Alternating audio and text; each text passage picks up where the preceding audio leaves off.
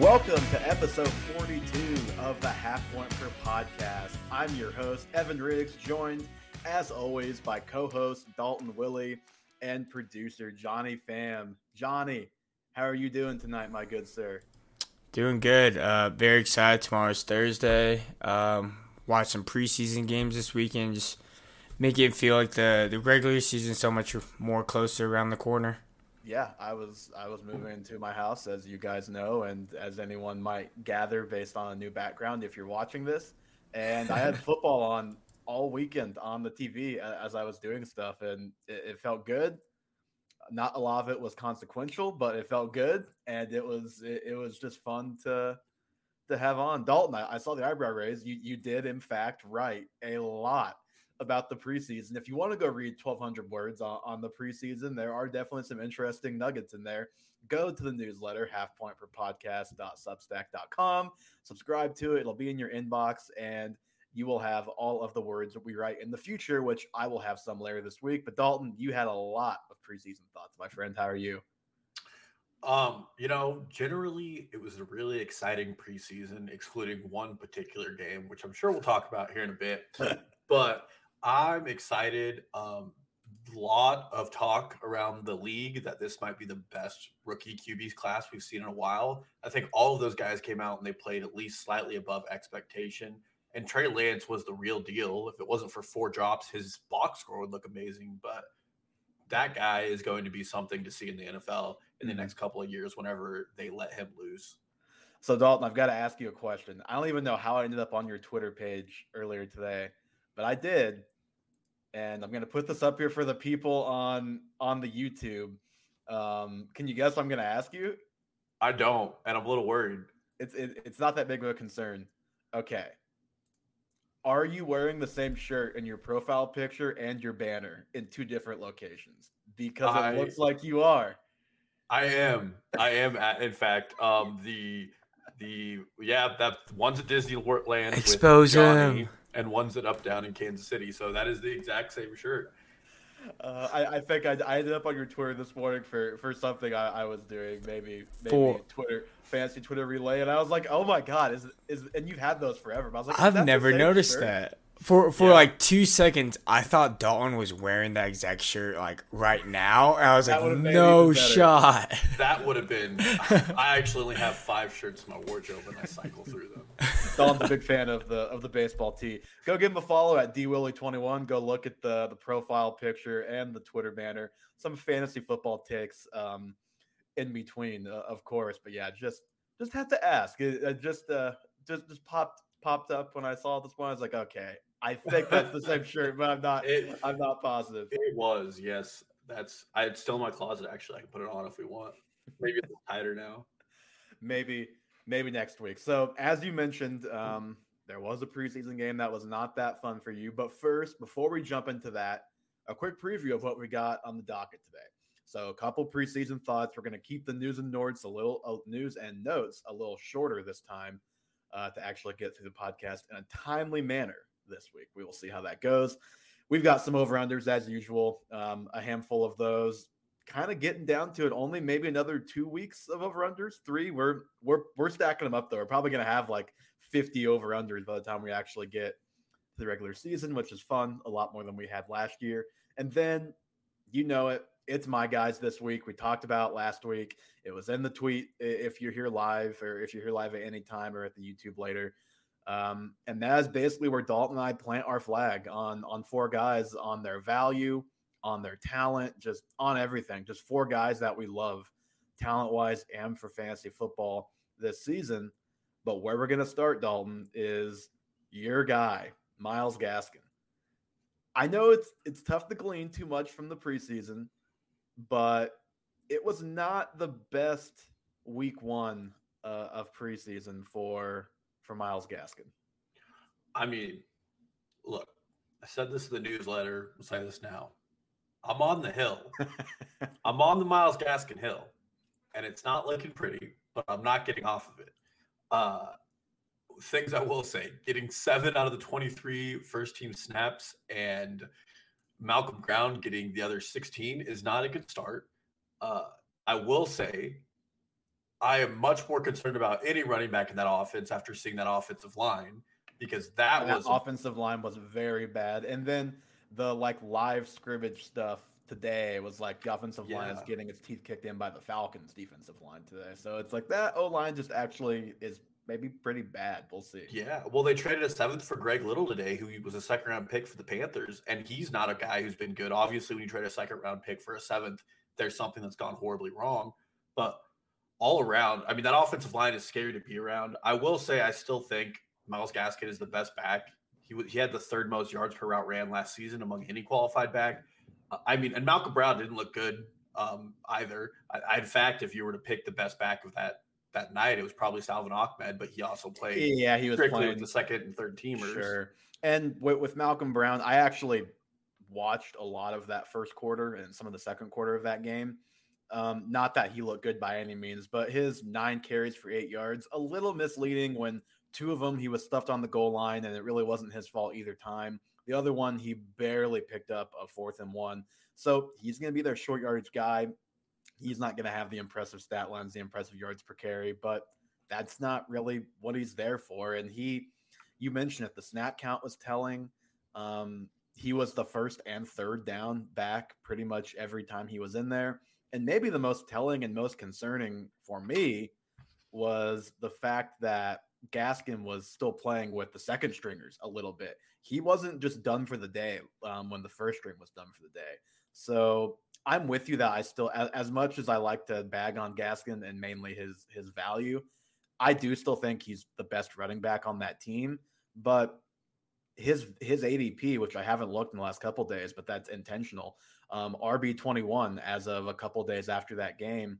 His ADP, he doesn't just have to be the best back on that team. He has to be the back on that team. And I think that I already obviously thought it was a dicey proposition taking him that high. I actually redid my ranks before this show. I have him down at my RB30. So I even moved him down a couple more spots from, I think, 27.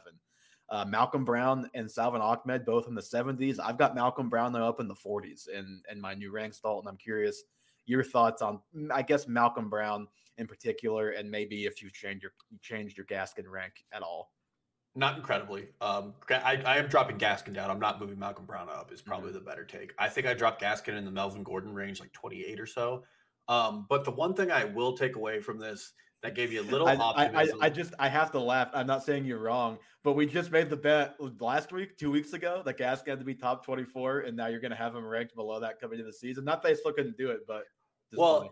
And the one thing I'm keeping hope with is Cameron Wolfe, who is a very good beat reporter for Miami, was asked on Twitter when this all went down, who's the guy in Miami? And he said, no, Myles Gaskin will be the man in the backfield. Anybody who knows who Scott Barrett is, he's another famous fantasy football analyst. He kind of quote tweeted what Flores said and was like, what do you have to say about this? This looks like an RBBC. And Cameron Wolfe said, I expect Gaskin to lead the backfield in touches, snaps every game. He's fully healthy. Howard and Breda got a lot of love in the preseason last year, but Gaskin got 60% plus snaps in every game he played. I see Brown as a short yardage while Ahmed spells Gaskin. I give me a little hope because, you know, when he's talking about usage, if this was the same thing last preseason when we didn't get to see these guys play, perhaps there's a little hope there.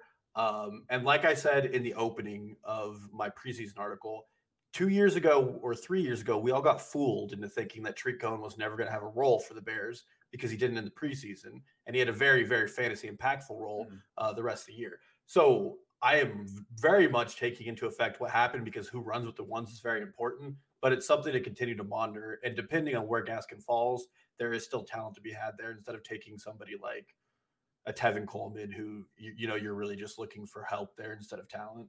Yeah. I think I'll just stick with my I'll close with my original point that we need him to be the guy, not just the lead guy. If he's going to live up to that value of RB21, I'll be curious where his, they'll play again before a lot of people draft.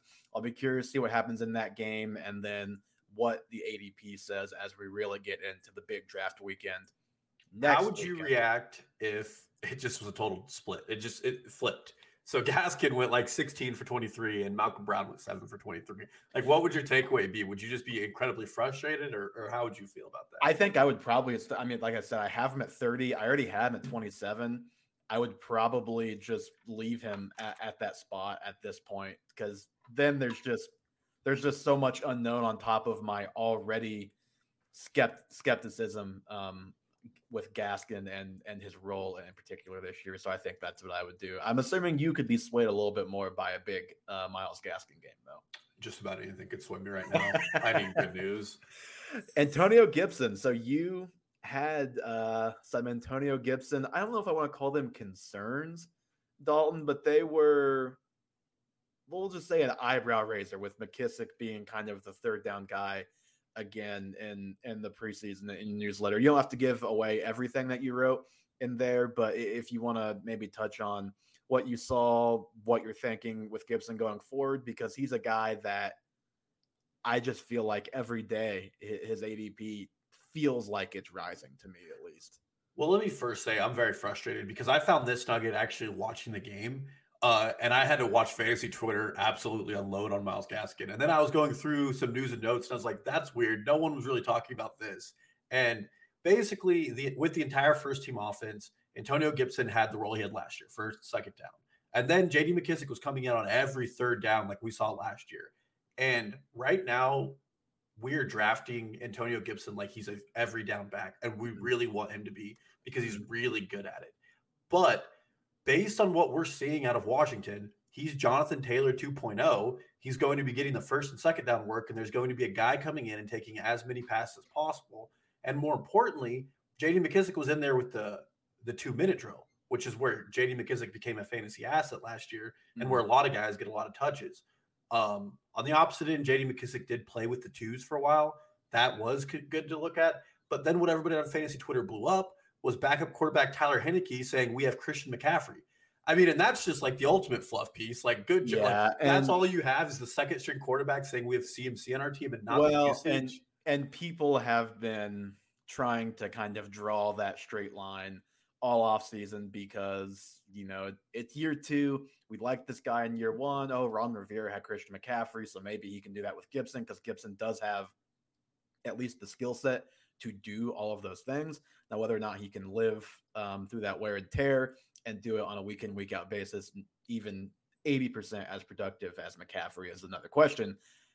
I think the difference, so to address your first point, the difference in why we didn't see the fallout between with Gibson like we did with Gaskin is because I think everyone knows that Gibson is a very good running back at this point. I think with Gaskin, his rank was more about role than the player. Not to say that he isn't a pretty good player or you know, good, pretty good, very good, whatever you want to call him. But I just think that's a product of a ranking being more about role with one guy. And then, like, it depends on where you have Gibson. Like, I have him in 11, which I think is, like, perfectly reasonable if you're a first and second down guy. You mentioned Jonathan Taylor 2.0. He's one spot behind Taylor in my ranks. I think that's where he should go. Now, if he goes up any higher than that, I think you're right. And you made the exact point that I was going to make with Gibson is that we really, really, really want him to be this 3-down guy because he has the skill set. I saw someone make the comparison. It's like what we did with Joe Mixon, which I'm not sure if I did that, but I know a lot of people were like, oh, he's going to be this 3-down guy. And it just hasn't ever quite been that, or he wasn't quite ready for that. We'll see if he is this year. And it could be like that with Gibson too, where we don't quite get the passing down stuff that we hope for. Yeah, and that's worrisome. We've talked about it before, so I won't belabor the point, but Gibson was really good at scoring touchdowns last year, and you hope you get some value on those targets. And let's just hope J.D. McKissic isn't Giovanni Bernard 2.0 for another running back we love that we can't see all of.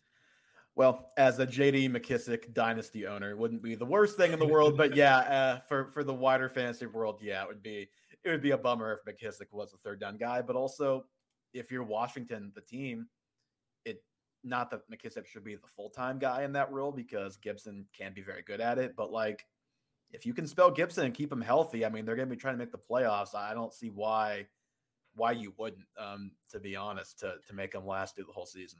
Yeah, I really hate it when real football doesn't line up with fantasy football. That's the worst. When the real coaches whose jobs are on the line don't do exactly what we need them to do to appease us. Well, my pride's on the line when I draft these teams, and I need it. Speaking of pride on the line, Big Ben, his over under. We're going in the over unders here. 3,995.5. Basically, do you think Big Ben is going to hit 4,000 passing yards this season? Pride is on the line because it was pretty bad last year, especially to end last season. He was under this number, 3,800 and change last year.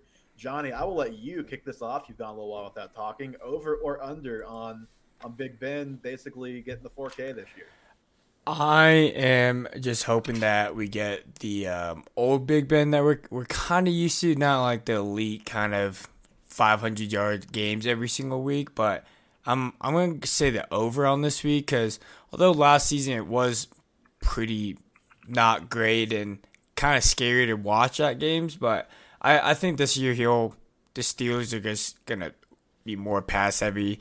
I see Ben throwing like 40, 50 times a game on average. Not on average, but he'll have some of those big games where he has 400 or 500 yards. So I'll take the over on this one. I'm taking the over too. This falls in the category of not a line that I'm betting. Basically, if Ben starts all or most of these games, he's going to at least be pushing that number because every quarterback who starts all the games and is at least okay can hit 3,500 to 4,000 passing yards. I actually went back and looked at last season at how many quarterbacks hit this number or were very close to it that were not fantasy relevant or even like on the streaming radar last year. And really pretty much anybody who hit this number was around that range, Dalton, which kind of brings us back to the Big Ben conversation we had where it's like, well, I think I would still like I have him at QB 19. I think that's where I would draft him still. But if he actually plays all of the games, he is going to finish higher than that. But I just have concerns. Last year, Matthew Stafford over 4,000 yards, QB 15. Derek Carr was over QB 13. Jared Goff wasn't that far off, QB 18. And then Ben, obviously, he wasn't far off, QB 14. Better situation, I'm hoping, which is crazy to say. The team was 11-0 last year, but we all knew it was a fraudulent 11-0. Hopefully better health and a running back who can really be an asset in the passing game too, along with the growth of the two receivers. I am taking the over, not feeling good about it, though.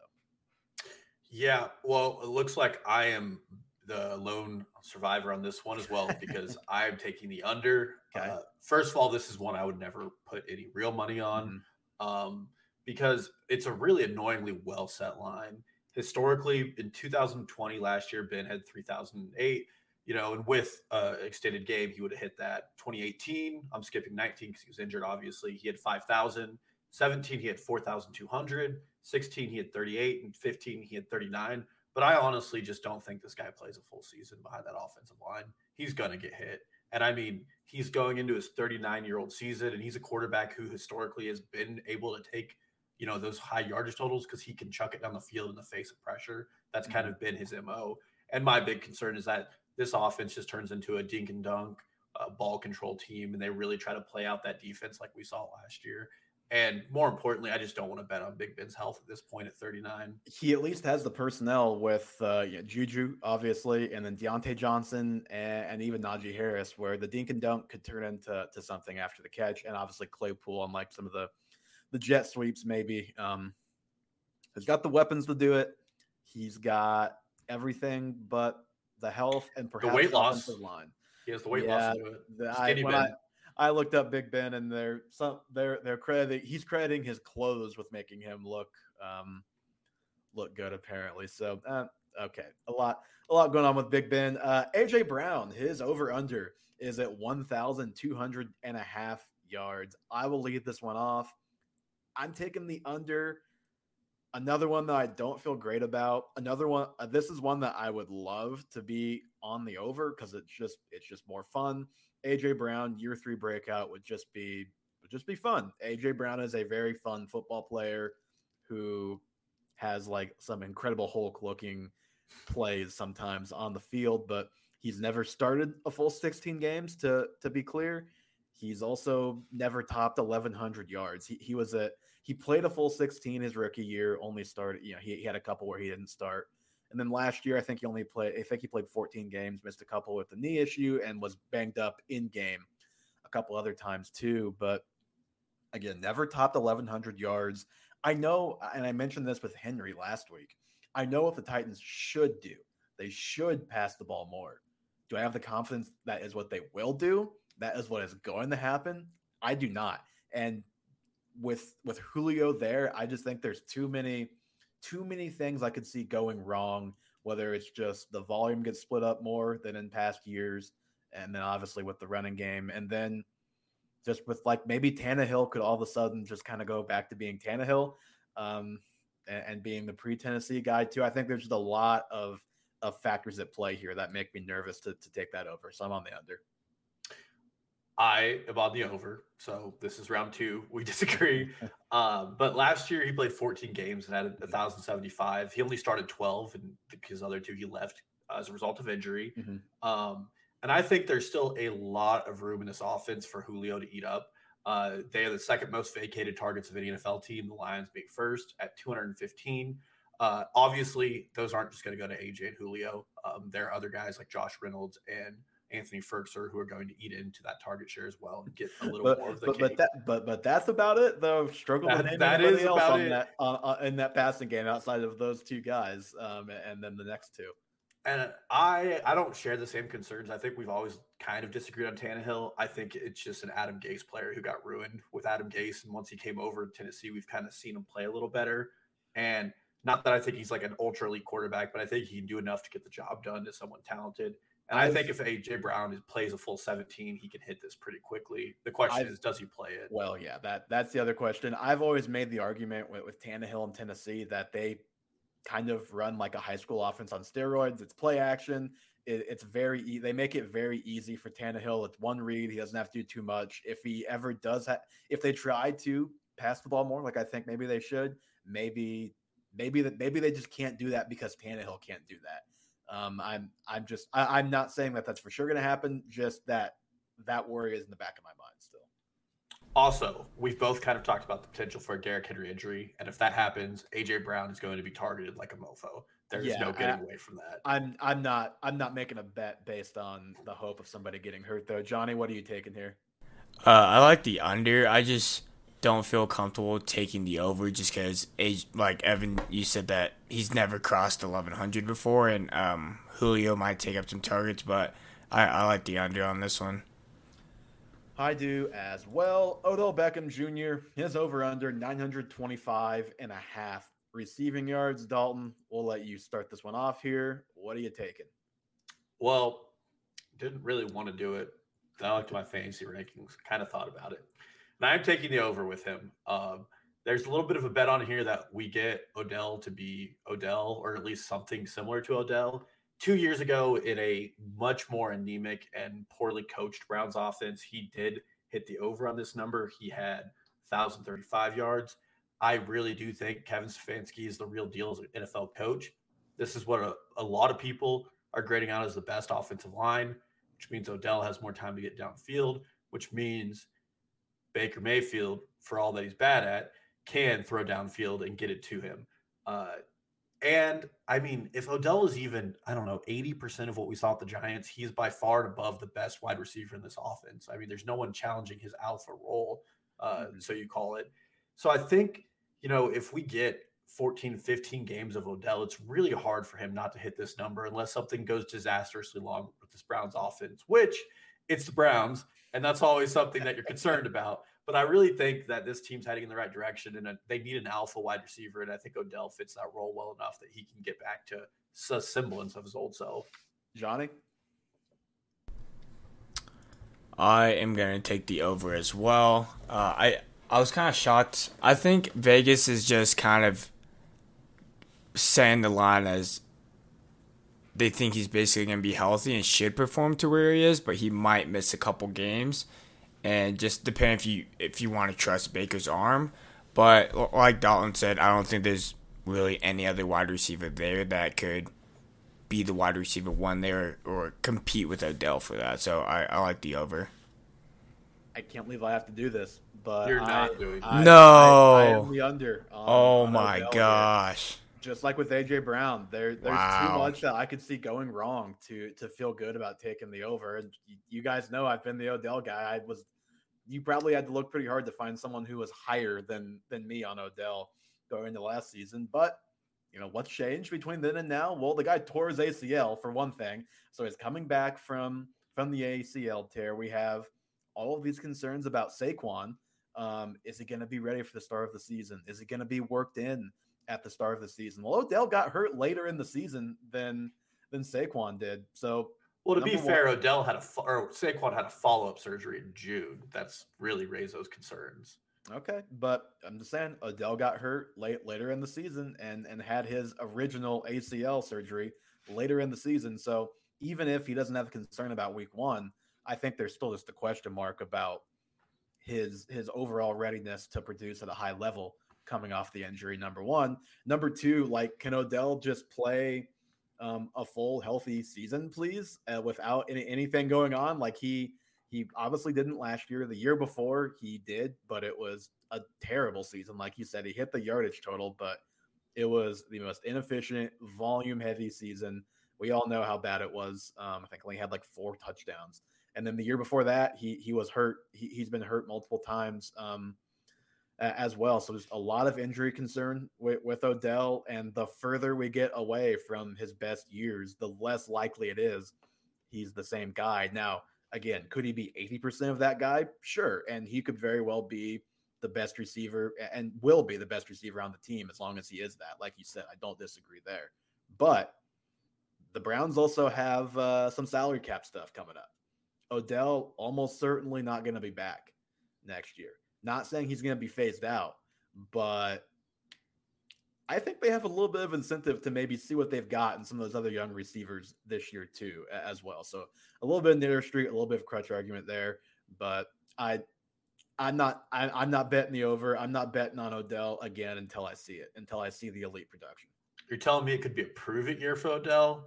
Oh, count me in even farther. I think this one, he could basically average 60 yards a game and be there if he plays 17. He could. You know what? I'll go back and look at his game log and see how many times he hit 60 yards last season. I would bet you.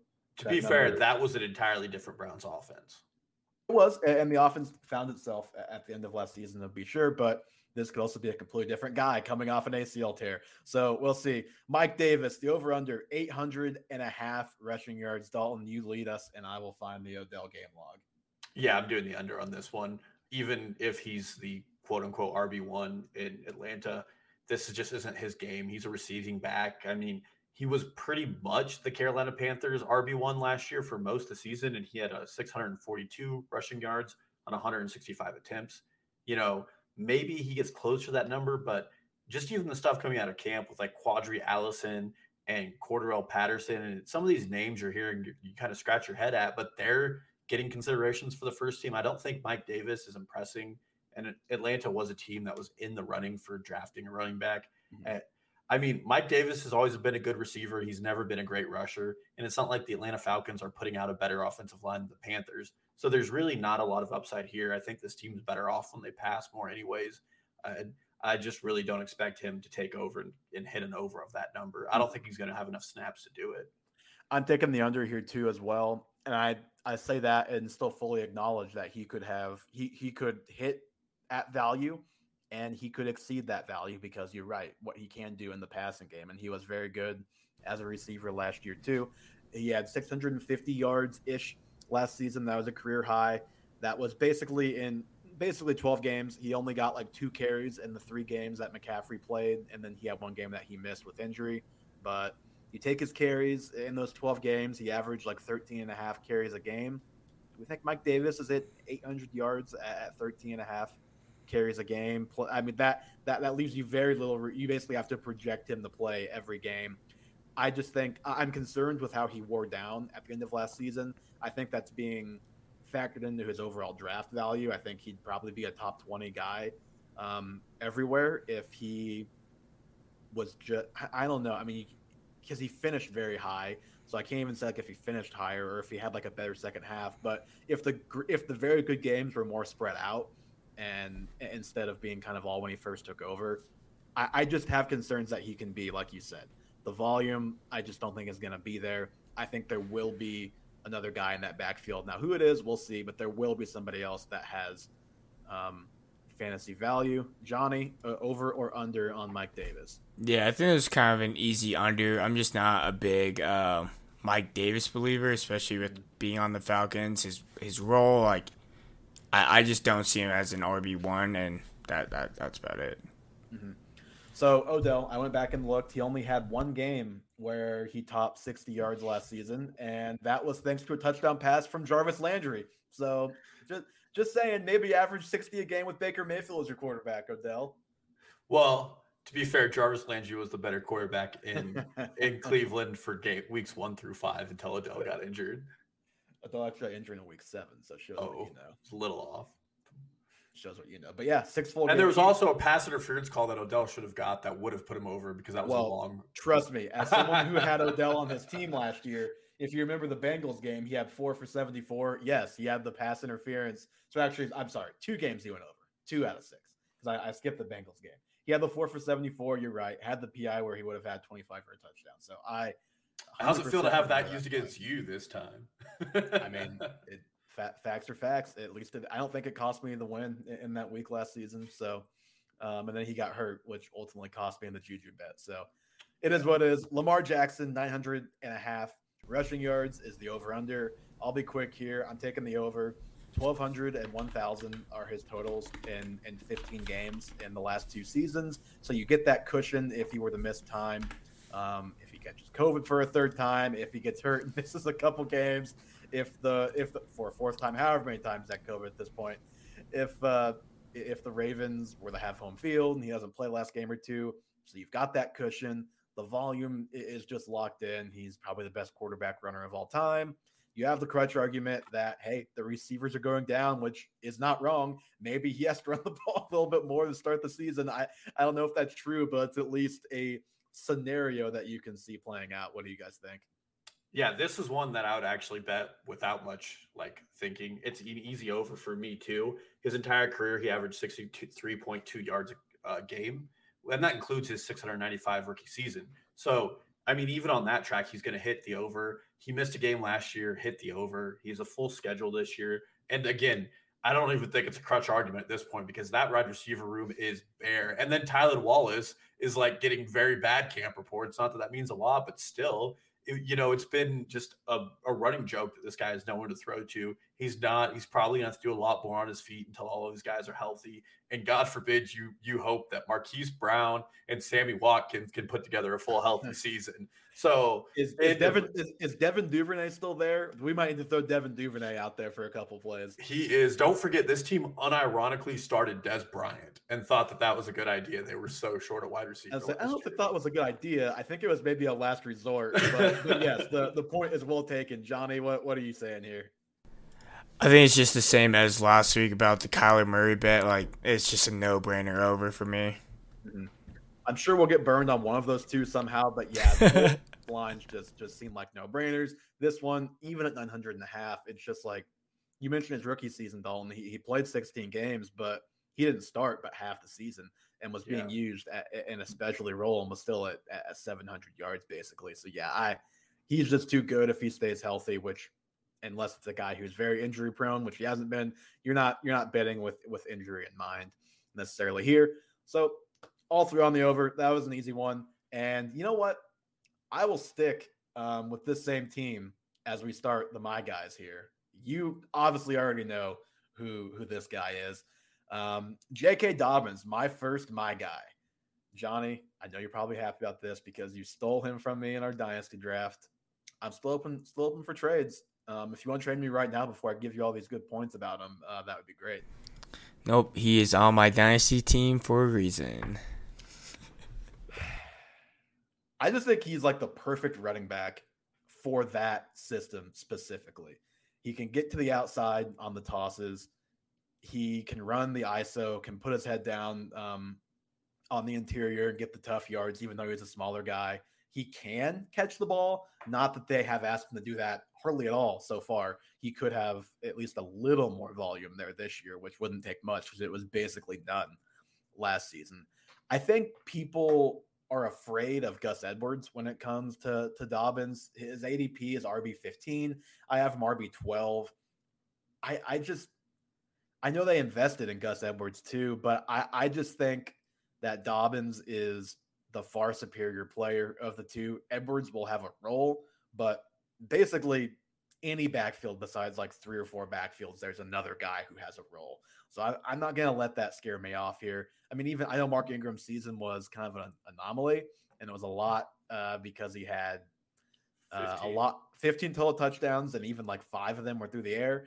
But that is like this offense, right? Like it's these running backs have the opportunities to run for a lot of touchdowns. That was only 202 total touches.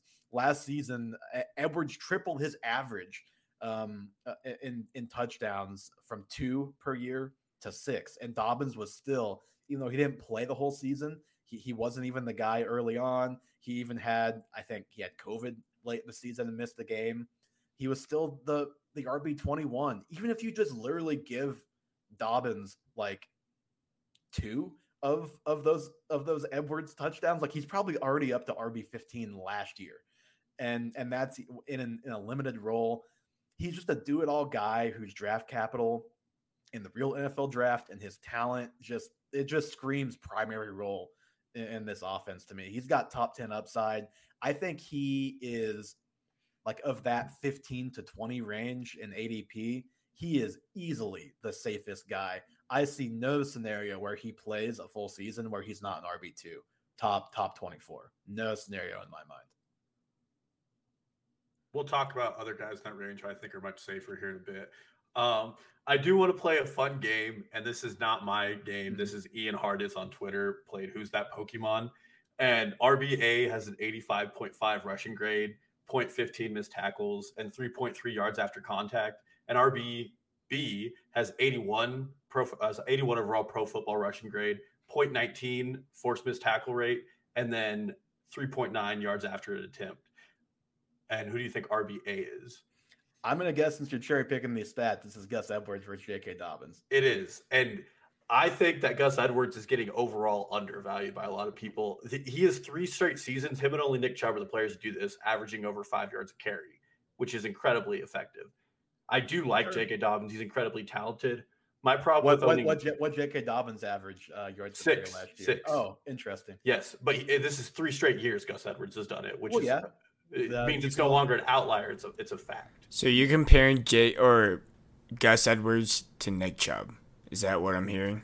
No, I'm saying it's just an elite company to be in. Okay. J.K. Dobbins, an efficient season with double-digit touchdowns is not a big ask for a guy that talented in that offense. And it's just tough for double-digit touchdowns when Lamar Jackson is the guy who just steals so much of the value. Is it how many touchdowns did Mark Ingram have his big year? You look last year again. Dobbins wasn't even the primary guy, and between him and Edwards, I'm sure they topped 10 touchdowns easily. Yeah, Dobbins alone had 9 touchdowns last season. But Mark Ingram's year was also on the back of what was at the time, it was replaced by the Chiefs the next year, the most efficient offense the NFL had ever seen. It was literally the highest scoring NFL offense. I mean, that's a big ask for the Ravens to repeat. Well, he literally just had 9 rushing touchdowns last year and 134 attempts. So yeah, but Mark Ingram also caught 34 passes that year, and and combined, I think it's like a 2.2 targets per game between Gus Edwards and J.K. Dobbins last year. So for being fair, I completely get that, and I'm saying I think Dobbins, like I said, he hasn't done the pass catching stuff yet. I think he at least has the skill set to where he can. How much will he do? Obviously remains to be seen, and we know that upside is capped because of Lamar for sure. No doubt about it.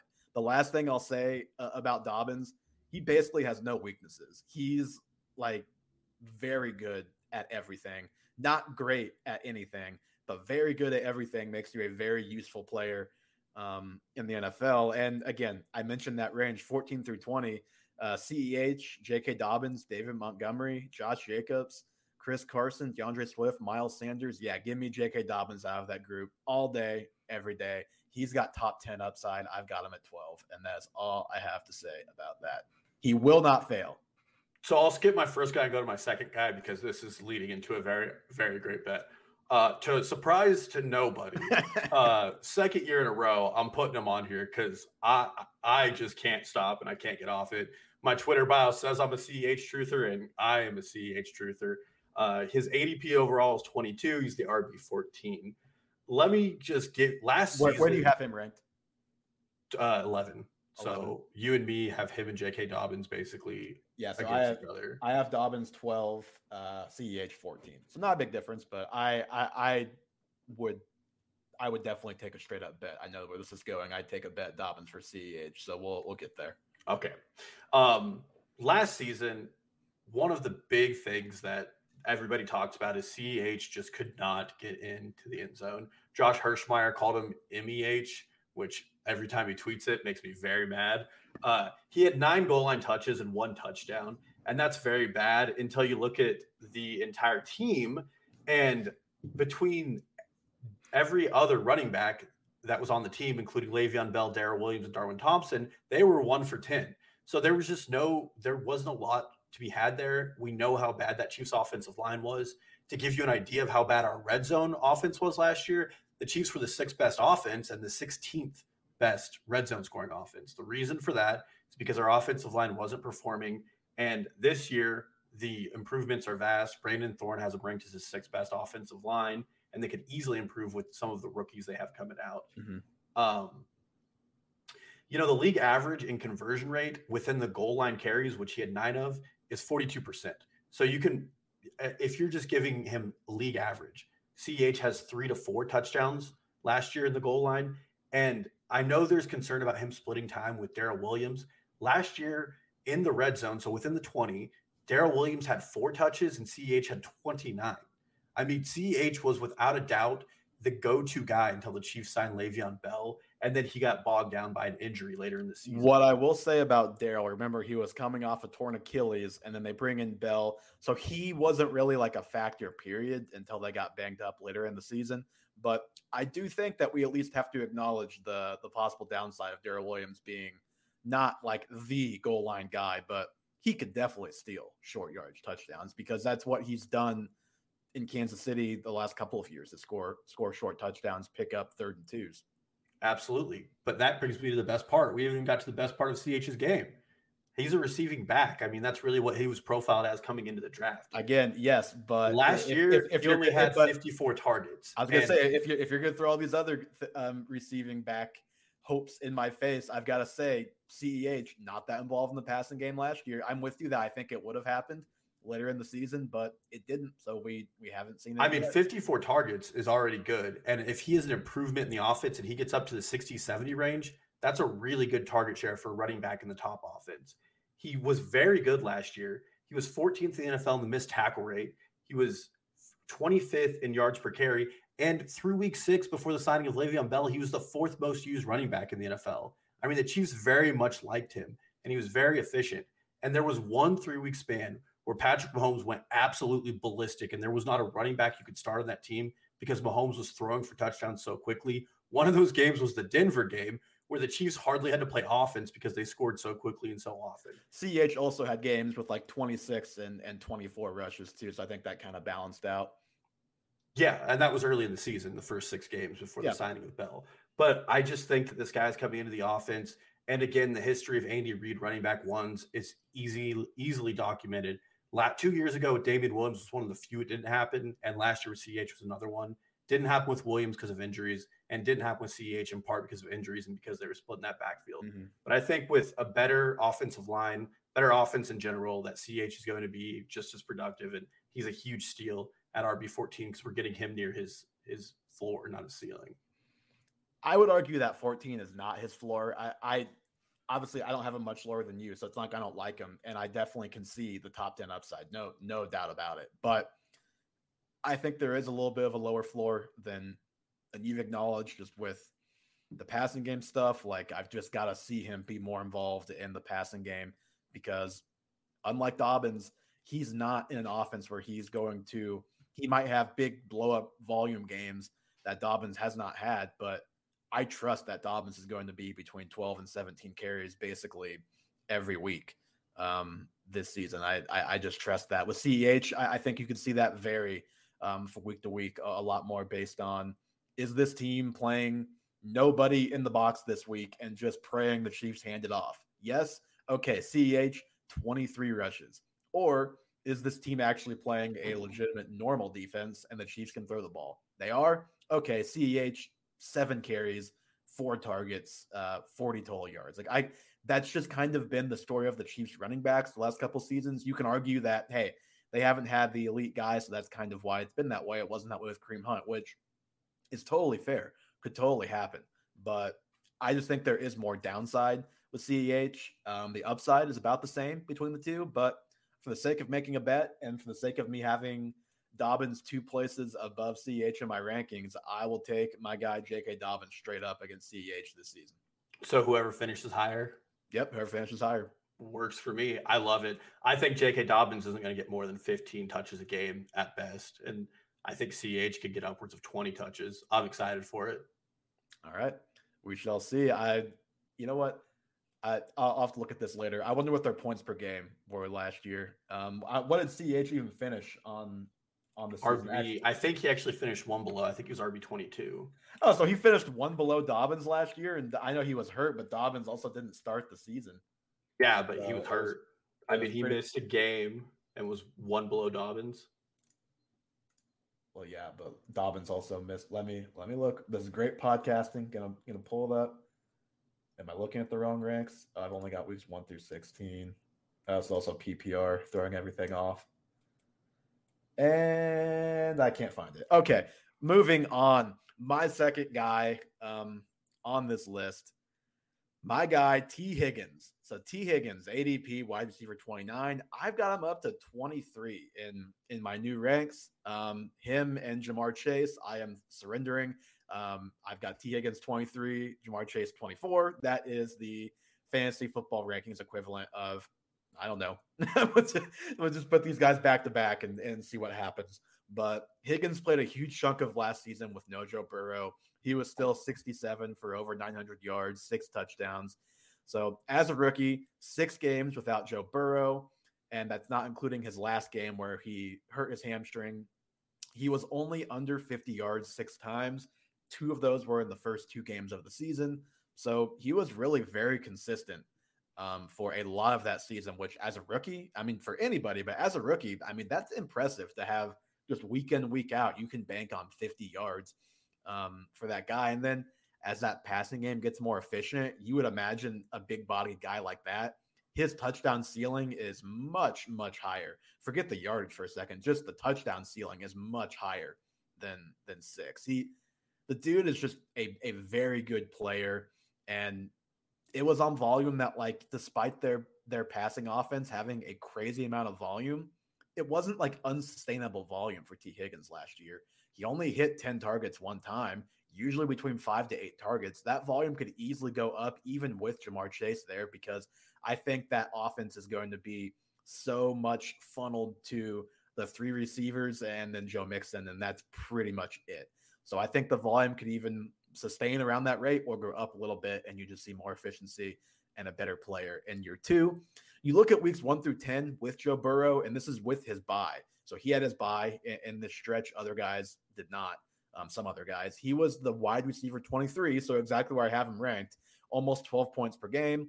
He only caught 1 touchdown the last 5 weeks without Burrow, so I think it's safe to say he would have had more like 7 or 8 touchdowns had Burrow played the whole season, probably some more yards too. And if he does that, he's probably going higher in drafts. And I think having Chase is actually going to help Higgins too. I think Chase is going to be the guy who at least a good portion of the time is getting the cornerback 1 on the other team. And I think Higgins can really feed on that second guy, and then have obviously Boyd working in the middle of the field.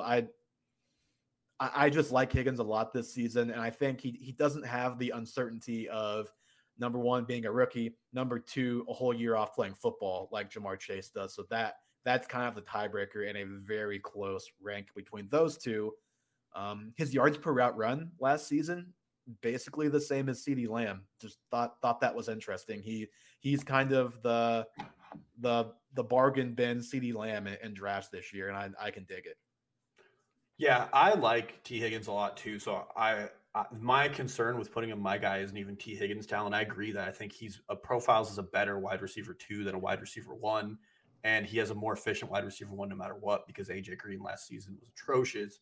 My concern, and we talked about it a little bit on guys we think we might be wrong, is this Joe Burrow stuff. It gets scary. And I know he said today, like, he feels good and like he's gotten over the knee thing, but I need to see it in a game. And that offensive line too is not going to do him any favors this year. And if we just don't get good Joe Burrow, then there's a little bit of a concern there. You know, Joe Burrow wasn't a great, efficient touchdown passer last season. That's where his struggles came from. I do agree this team's going to pass a lot, and they're going to pass their 3 wide receivers. Tight ends next to non-existent. But the only concern I have about T. Higgins, so I'm just playing, devil's advocate here, is I'm getting more concerned about Joe Burrow by the day with camp reports than I am about Joe Burrow, getting less concerned about him by the day. Yep. No, I get it. It's definitely a concern, but I'm just a believer in the talent, and I don't even think Burrow has to be great. I think if Burrow is just like has an average season, which the problems it sounds like are all mental, not physical, which I'm not sure which is better or worse. I guess I would rather right now have it be mental if in 6 months it's still mental, then it's but yeah. He hasn't played, obviously, there, and it's a very traumatic injury. So I'm still not ready to. I know you're not ready to give up on Burrow either, but I'm still giving him the benefit of the doubt for now.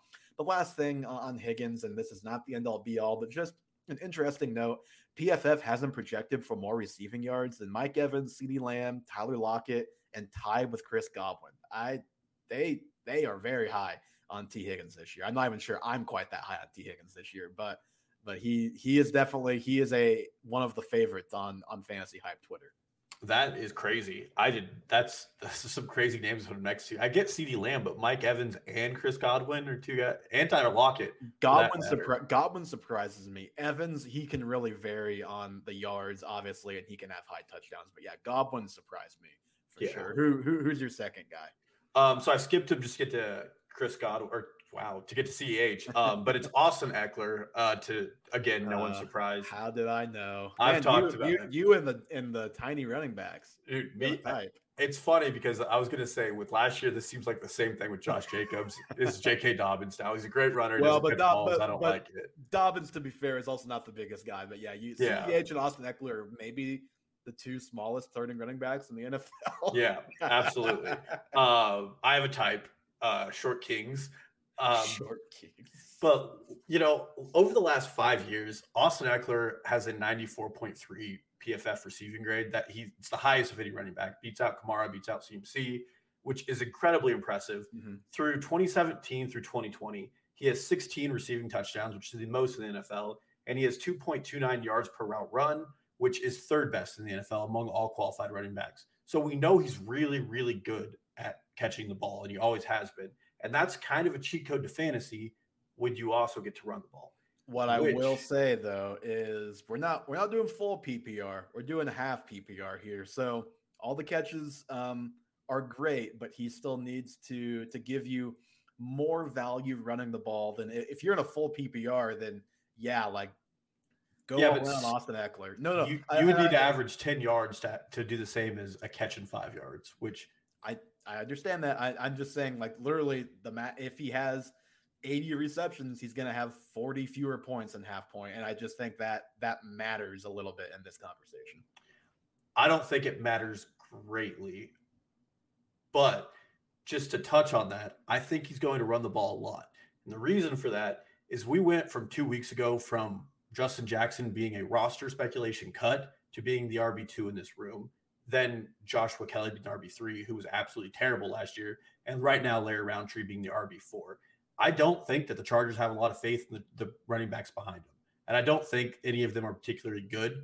I think Larry Roundtree, as we've talked about before, probably is the best shot at being the 2nd best running back. But when you're competing with a 5th round rookie, you have a really good shot at getting a good point of the workload. A really fun stat that I found from Kent Warwick was there have been 10 running backs who've graded above 90 and gotten at least 80 targets in a season in the last 10 years. 3 of them did it with Joe Lombardi, the now offensive coordinator for the Chargers. Those players were Alvin Kamara twice, Darren Sproles, and Theo Riddick. So it's really good seasons from all of those guys. The Theo Riddick season's a bit of an outlier because he didn't run the ball all when he was at Detroit. But even Darren Sproles that year was a top 15 running back. Mm-hmm. So you're getting Austin Ekeler at the bottom he's going to be if he plays a full season at RB10 right now. And then Brandon Thorne has them ranked as the 9th best offensive line. They added Lindsley, they added Feller, and they added Rashawn Slater. Brian Bulaga is an amazing pass protector. And if this offense lives up to the Justin Herbert expectations, then they're going to have a lot of opportunities there. And Eckler's going to have a really good opportunity to solidify himself in the top 7. When healthy the last 3 years, he's been a top 7 PPR back. We'll specify PPR back. I didn't know how to run the numbers for half point PPR because the website didn't have them. But even then, I mean, probably put some top 12, I'm sure, at least in that number. Probably so. It's great. And if he gets 13, 14 rushes a game, he's probably hitting value because of all the targets he's also getting. Yeah, I think, what did we say? He was like 10 rushes, 6 carries a game last year was what we decided when we talked about him pretty recently. So I've got him down at RB16. I think that RB10, I think that's pretty darn close to his ceiling. I would say like that, not quite the max, but pretty close for me as far as what his ceiling is. My concerns on Ekeler are well documented.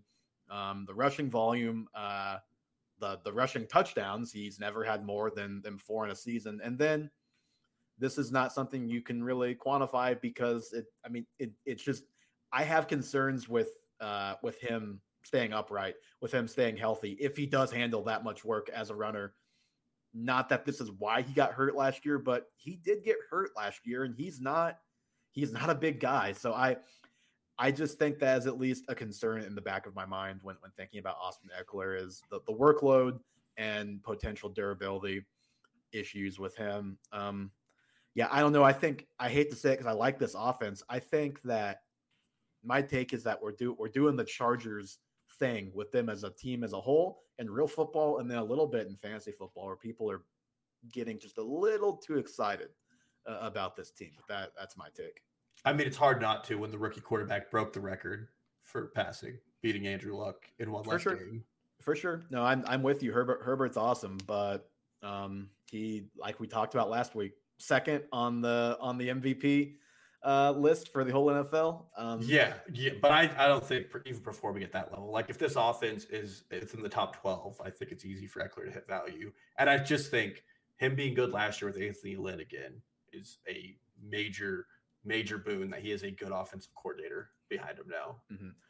So this is my later round guy, at least for today. I don't know if I mentioned at the top. I've got a newsletter coming out, maybe Friday, hopefully Friday. Going to have 4 more guys. I'm cheating and going with 8 guys this year just to give us some more written content. But so I've got one later ADP guy in that list. The guy today, again, no one will be surprised by this. It's Jalen Waddle. You want to hear possibly one of the most insane college football stats that I've ever heard in my life. This is from Field Yates. Jalen Waddle scored 17 receiving touchdowns in college. You want to guess the average yards per touchdown on those 17 touchdowns? These are all receiving. This is not including return touchdowns. Like how deep was he when he caught the ball? Like how many yards he had on the touchdown, or just how many yards he gained? He had let's say he had a 75-yard touchdown and then a 1-yard touchdown. So the average is, 76 divided by 2, 40 something. So like 30. 44.3 yards per touchdown. That is just a different kind of guy, man. Like, I've seen a lot of the quote unquote big play, fast receivers get the Tyreek Hill comp, the lazy comp. And again, I'm not saying it's Tyreek Hill, but I've said this before. He is like the first guy I've seen since Tyreek Hill where I see that comp and I don't like immediately want to throw up because it's not like crazy. Could he be 85% of Tyreek Hill like for his career, which is a very good player? I think he can. And just He returned a punt the other day. I told you that I was watching that Dolphins game in the first quarter. He returned the first punt. It was only like 20 yards, but it was like the most effortless, and the defense was just like petrified to even make a move and over pursue. And it was just like he just looked different out there on the field compared to everybody else. And we've seen all the clips from camp. It's hard to really glean what exactly to think about a guy like that. But I heard Matt Waldman earlier this week basically say this about Waddle, that he has Waddle, by the way, as his second receiver in this class behind Chase. He has him pretty well ahead of Devonta Smith, which is not a common take. This is for Dynasty too, not just this season. He said he thinks a lot of people are kind of logo scouting here with Waddle, getting a little bit scared off by what Henry Ruggs was and did last season. He basically said, look, this guy is better than Henry Ruggs in every single way. He is a contested catch guy. He can go up and snag it. He can actually run the short stuff and the medium stuff that Ruggs just hasn't shown the ability to do. And he can obviously take the top off because he is just insanely fast. He is the most talented guy on that offense, the most talented skill guy on that offense, I think. He's going as wide receiver 44. I have him at 36, and I'd even be willing to reach higher for a guy like that. I just think that he's a guy that if you're the offensive coordinator, you are scheming stuff for that guy. Jet sweeps, short passes, take the top off stuff. Like I love Jalen Waddle. I also have Jalen Waddle on my dynasty team. Johnny, you're killing me. I didn't even know that. I was going to say, I think Johnny listens to you a lot. I mean, I'm not like, obviously, I don't love Jalen Waddle as much as you do. I will say, after reading a little bit about the Dolphins offensive line, 4 people I read had them at 32 in the NFL ranked. My concern, and I dogged Will Fuller for this as well, just as a matter of the discussion, is that passing offense could hit the ground pretty quickly. Tua has been on record saying he didn't feel comfortable making calls in the huddle last year. And it's a very traumatic hip injury he comes from. And my concern is that they come in and he's comfortable making those calls and the line gets blown up so quick those calls don't work. And if it's mental for the second year with Tua, I mean, like you said with Joe Burrow, you know, you're going to give it some time with those mental decisions. But if those fall through, I mean, all of those wide receivers lose so much value because we have to expect something out of them. I know you'll probably say they want to create a lot for Jalen Waddle and give him some of the easier stuff like the screens and the sweeps. But I mean, then you're just expecting a lot of rational play calling out of that offense, which I'm not saying they won't do it, but that's one of my bigger concerns. I think they've got a great coach. I think I could very easily expect that out of that offense. I'm with you. That's definitely all very notable and realistic concerns with that offense. But what I will say is at least they're all saying all the right things. They're all making it seem like, oh, Tua's past that. Like he just wasn't ready last year. Seems like a different guy this year. He looked pretty good in his preseason game. He had Twitter kind of going a little bit and then threw a very bad red zone interception. So you take the good with the bad. In the first preseason game, it was a lot of good, one very bad play. But yeah, I just really, really like the talent of Jalen Waddle. And man, I think he could be a guy that we're taking in the top 15 to 20 of drafts next year. Do you think him or Smith have a better season? Who do you have ranked higher?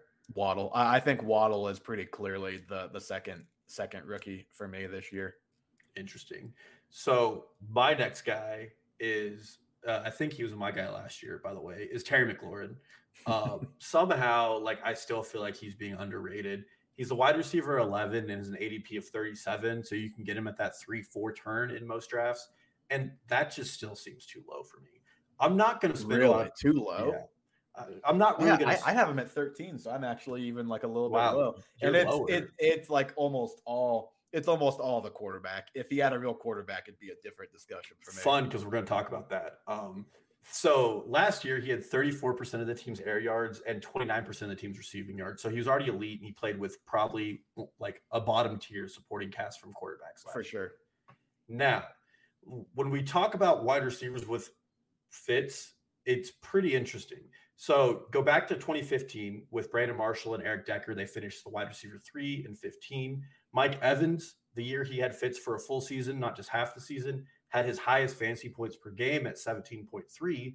And somehow, some way last year, he made Devontae Parker look like a legitimate wide receiver with 15.4 points per game and made him the wide receiver 16 on the year. 2 years ago, but yes, I got you. 2 years ago, sorry. Now, when you dig into those numbers a little more, he made the wide receivers better. So we know Brandon Marshall's a really, really good wide receiver. Mm-hmm. With Fitz, he had the highest catch rate of his career. It went up by 5.5%, and he had 2 more yards per reception, mm-hmm. which when you have a steam career as him, that's really hard. So can I just ask you a Fitzpatrick question then? Yes. If I made you put a percent chance on it, what percent chance would you give Ryan Fitzpatrick to start every game this season if he stays healthy? Like, so basically, what percent chance does he get benched versus not get benched this year? That's a good question. And I would say since the Jets, probably, this is the first team that is a legitimate playoff contender. And they don't have any, I don't think Tyler Heinicke's it. Maybe I'm wrong. But I would say he probably has the best chance this season since the Jets year. So I would say like upwards of 90%. See, and that's where you and I differ. I would say I give Fitz maybe like a 60% chance of starting every game this year. I think he's going to get benched at some point. Now, could he get benched, come back after 2 games of the other guy being terrible? He definitely could. That is an act that he's had before. You're not going to get any anti-McLaurin out of me. It's all about Fitz. I know that Fitz is great for these receivers when he's out there. The problem is he loses these coaches' trust with his 4 interception games and gets himself benched. My question is he worse than anybody who played for them last year? No, he's not. But so who on the roster would they give us to start? Do you think Heinicke would get it?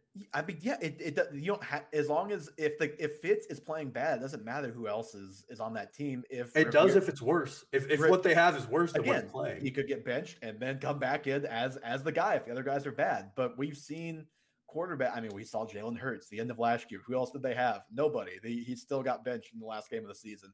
We've seen Fitzpatrick get benched for, I can only imagine, some very terrible guys throughout his career because there's a reason he's played on so many teams. He was benched for Winston, and last year the only reason he was benched for Tua is because they wanted to see what he had, and they put him in to win games. I mean, the Dolphins started Fitzpatrick to win games last year, and he was the guy who was winning them the games, not Tua. I think that says more about what Tua was last year than Fitzpatrick. But he's been in the NFL since 2003. He's had 1, 2, 3, 4, 5, 6, 7, 8. This is his 9th team. There not many guys play on that many teams. You know, there's a reason why he's been on that many teams. There's a reason why he's never been trusted to even get like a second contract with most of these, like Buffalo. He had the 1 stint in Buffalo from 2009 to 2012. Look, I'm not saying it couldn't happen. I'm just saying I think there's a higher chance than you do that Fitzpatrick could get himself benched for a couple games, and that scares me more on McLaurin is the uncertainty with Fitzpatrick. Do you want to bet that he never gets benched for performance?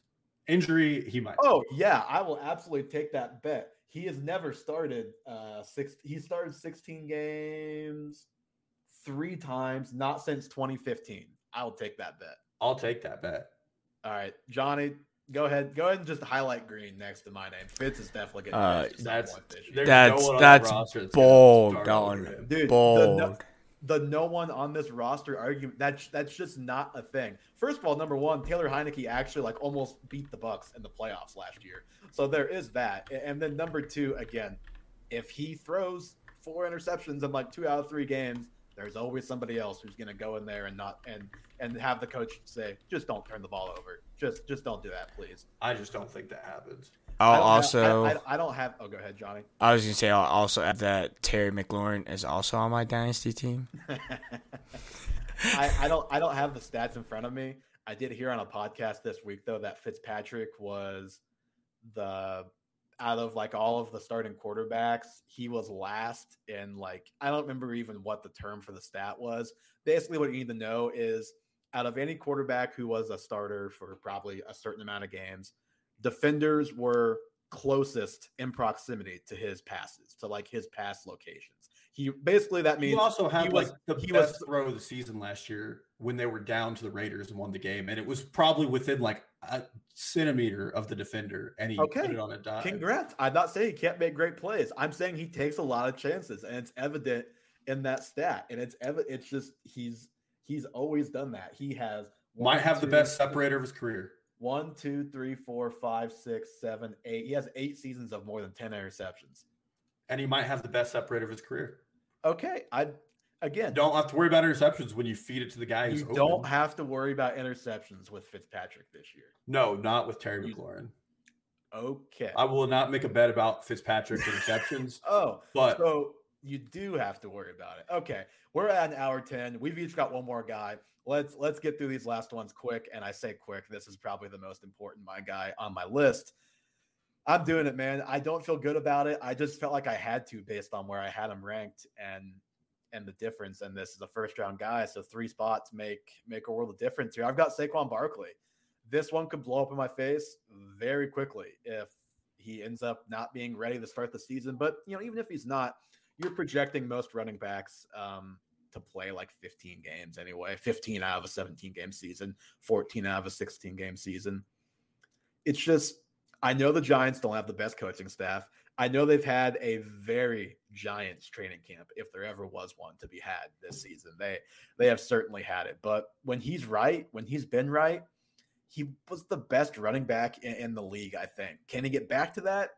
That remains to be seen, at least this year. I still think long-term he can get back to that or very close to it.